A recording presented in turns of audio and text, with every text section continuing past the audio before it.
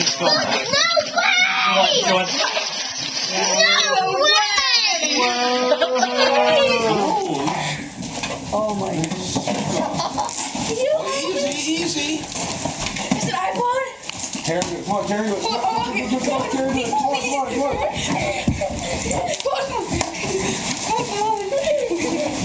Hold on, read what it says. Read on. Dear?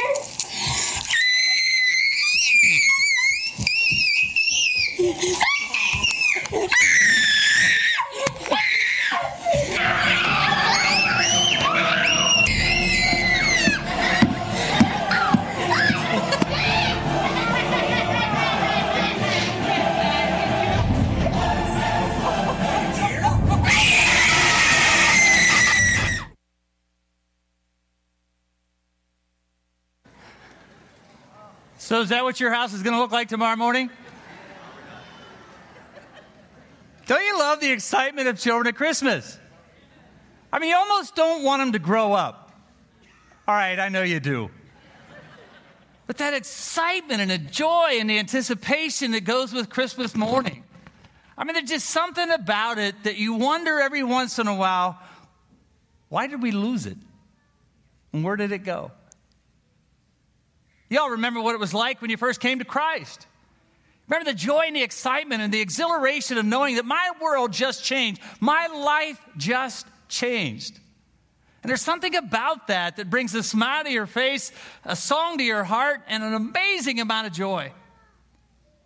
A childlike faith is something that doesn't have to be lost with age. It doesn't have to be lost with time. It's a part of who we are. It's a part of what God has done in our lives. It's a part of that new creation that He does in all of us as He brings to us life and light. There's a section of Scripture that I want to share with you tonight. It's out of John chapter 1. Almost as if God tears back heaven, like a child opening a Christmas morning present, and reveals to us what love really looks like and how much He cares for us. It's in John chapter 1. It's a story that I'm sure you've heard before, but it goes like this. In the beginning was the Word, and the Word was with God, and the Word was God. He was God in the beginning. Through Him all things were made. Without Him nothing was made. In Him was life, and that life was a light to all mankind. The light shone in the darkness. The darkness wouldn't overcome it. The true light that gives light to everyone was coming to the world. He was in the world, though the world was made by Him, it didn't recognize Him. Came to His own, but even His own didn't receive Him.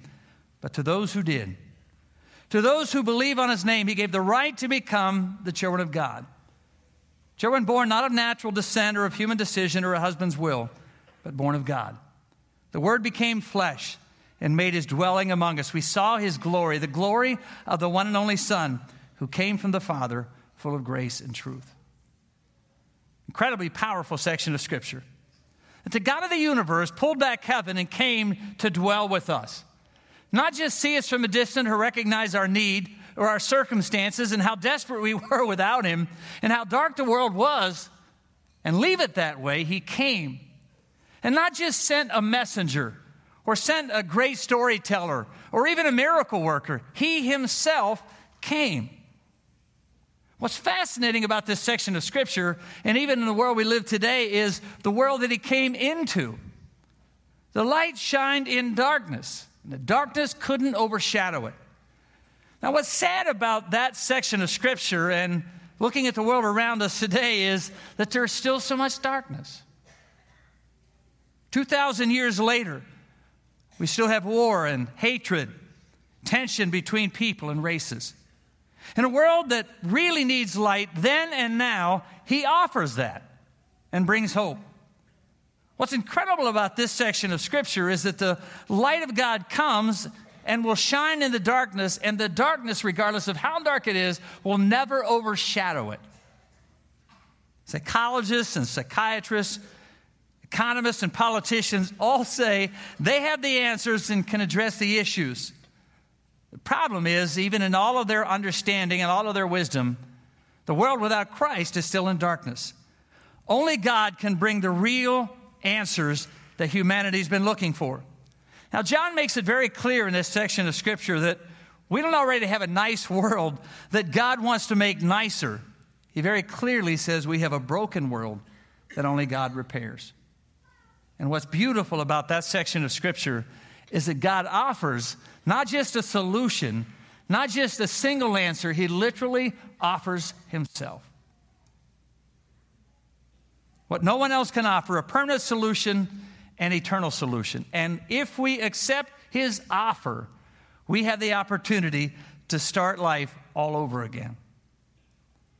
Now, to do that, we may need childlike faith, which is just possibly why Jesus said in Matthew, unless you change and become like little children, you'll never get it. Unless you change and become like little children, you'll never enter the kingdom of heaven. So all of a sudden, in the mystery of the universe, comes this childlike moment where I come and recognize I can't do this on my own. I can't fix my life. I can't turn my own life around. I can't have this just because my parents did. It's got to be something that I do. And in childlike faith, I come and receive the offer of life from the giver of life. And when I receive that offer of all things, I have the opportunity to become a child of the living God. It may not mean much to you, but it means the world to me. That I can be a son, you can be a son or a daughter of the living God. Not just somebody who knows him or knows where he's at or knows how to get a hold of him. You and I have the opportunity to come in childlike faith, receive Christ as Savior, and be called the children of the living God. And with that comes all the rights and all the privileges of being a child of God. I hope that never gets old, and I hope I never lose the wonder of that. That the God of the universe invites me in and allows me the privileges of being his son and you his daughter. Now, many of you have already made that decision. You remember what it was like that day, a long time ago, or maybe this year, where you in childlike faith came and received the Lord of the universe into your life.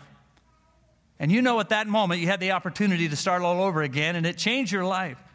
You knew at that very second that everything at that point has changed. Some of you have not done that yet. You're still in charge of your own life. You still like to be in control. You like to make sure you're making the decisions. That won't take you to eternity. Only a relationship with Christ will. And maybe for 1, 2, or 3 of you at this point, or maybe in churches around this globe tonight, it's the opportunity to come in childlike faith and to say, I need to start all over again. I need to turn my life over to Christ. I need to quit running my life because it's not doing too well and not going in a direction that I want it to and that I know it needs to. And so I turn my life over to him. And I come to him in faith believing. May not understand it all. May not even understand how it happens, which is probably why childlike faith is so important. It's not something you receive because your parents did, or as verse 13 tells us, not something we have the opportunity to earn. It's something that God brings into our lives the moment I let control go of my life and I give my life over to him. And Christmas Eve is an opportunity to celebrate that. The light of life coming into a dark world and allowing that light to then shine to the world around us. Last year and this year, we want to celebrate that. And we want to visibly display it. If tonight you remember that moment in your life when you recommitted your life, and it's been recent, not a long time ago, but in the last year or so, you realize that things weren't going the way you planned, and you remember accepting Christ or talking about Jesus when you were young, and then went your own way, and in the last year or so, you turned your life back around and you recommitted your life to Christ. We want to celebrate that. Maybe you're one of those who came to faith in Christ this year. You accepted Jesus as your Savior in this last year or so, and you know beyond the shadow of a doubt that Christ is your Lord, and you in childlike faith came to him and received him as Savior, and you know it changed your life. And maybe tonight there's one or two of you that would love to do it tonight. You've heard the story, been to 100 celebrations of Christmas throughout the years, but tonight is the night where you say, I want the light of Jesus to come into my life and take control. And so you come in childlike faith and have the opportunity to become a child of God. In a few moments, I'm going to ask, as I pray, for those of you who either would love to do that tonight, or you've done it recently, or you've recommitted yourself to Christ, to come and light one of the candles that you have in your hands. You may need to push it up through that glass a little bit higher, and then when it's lit, pull it down so the wax stays inside that cup. And light one of these candles in the front. And then I want you to do is go all over this auditorium and light the lights up and down the aisles. Now, we may have some ushers to help us do that so that we can get it done during Silent Night and the Holy Night. And what that's going to do is a couple of things. It's going to signify to you that I've made a visible commitment to Christ. I've recommitted my life to Him. I've given my life over to Him. And now I want my light to shine so that others see it.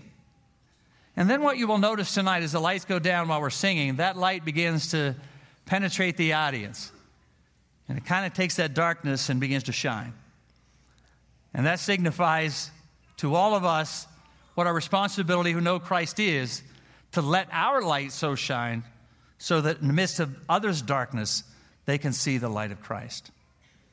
And tonight on Christmas Eve is an incredible opportunity to visually demonstrate that.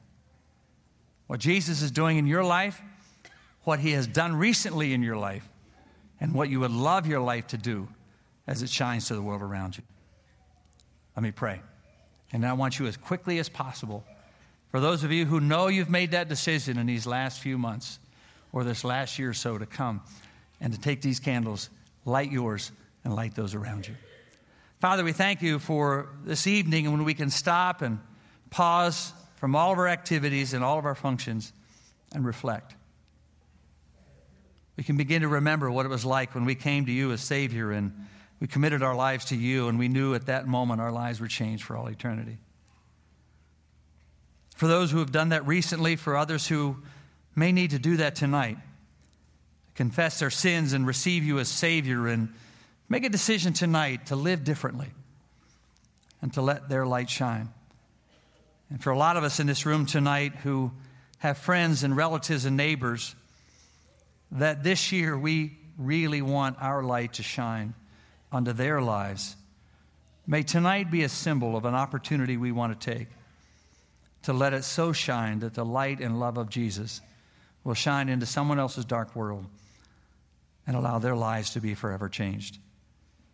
So tonight, as we reflect and we sing and we celebrate, may the visual demonstration of what we see be a permanent reminder of the opportunity we have to let our light shine as your light did and changed our lives forever. In the name of Jesus, I pray. Amen. If you're one of those tonight who recently committed your life to Christ, recommitted your life to Christ, and want to visually demonstrate that, would you come right now, light one of these candles up front, and let others see, and then begin to do it all over this audience tonight. All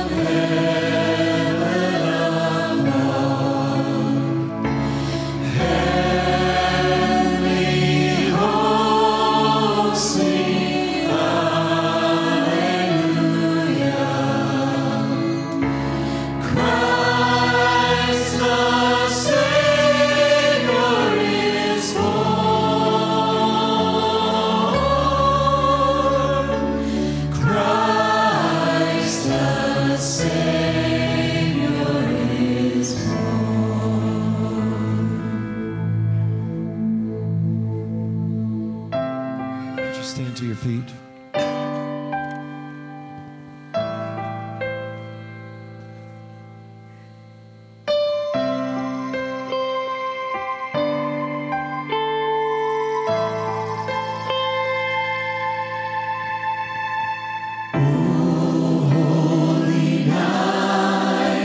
The stars are brightly shining. It is the night of our dear Savior's birth. Long lay the world in sin and error pining, till He appeared and the soul felt its worth. A thrill of hope, the weary world rejoices, for yonder breaks a new and glorious morn.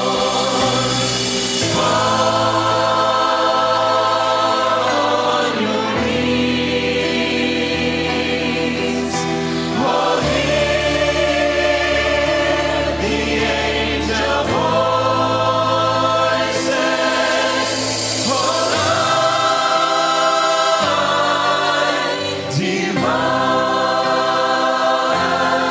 oh, night when Christ was born, oh, night divine,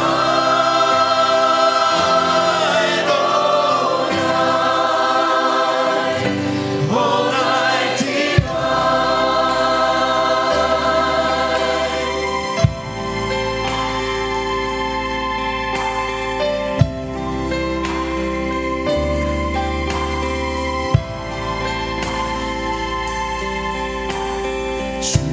Truly taught us to love one another. His law is love, and His gospel is peace. Change shall He bring, for the slave is our brother, and in His name all oppression shall cease. Sweet hymns of joy in grateful chorus strains we let all within us praise His holy name. Christ is the Lord. Oh, praise His name forever. His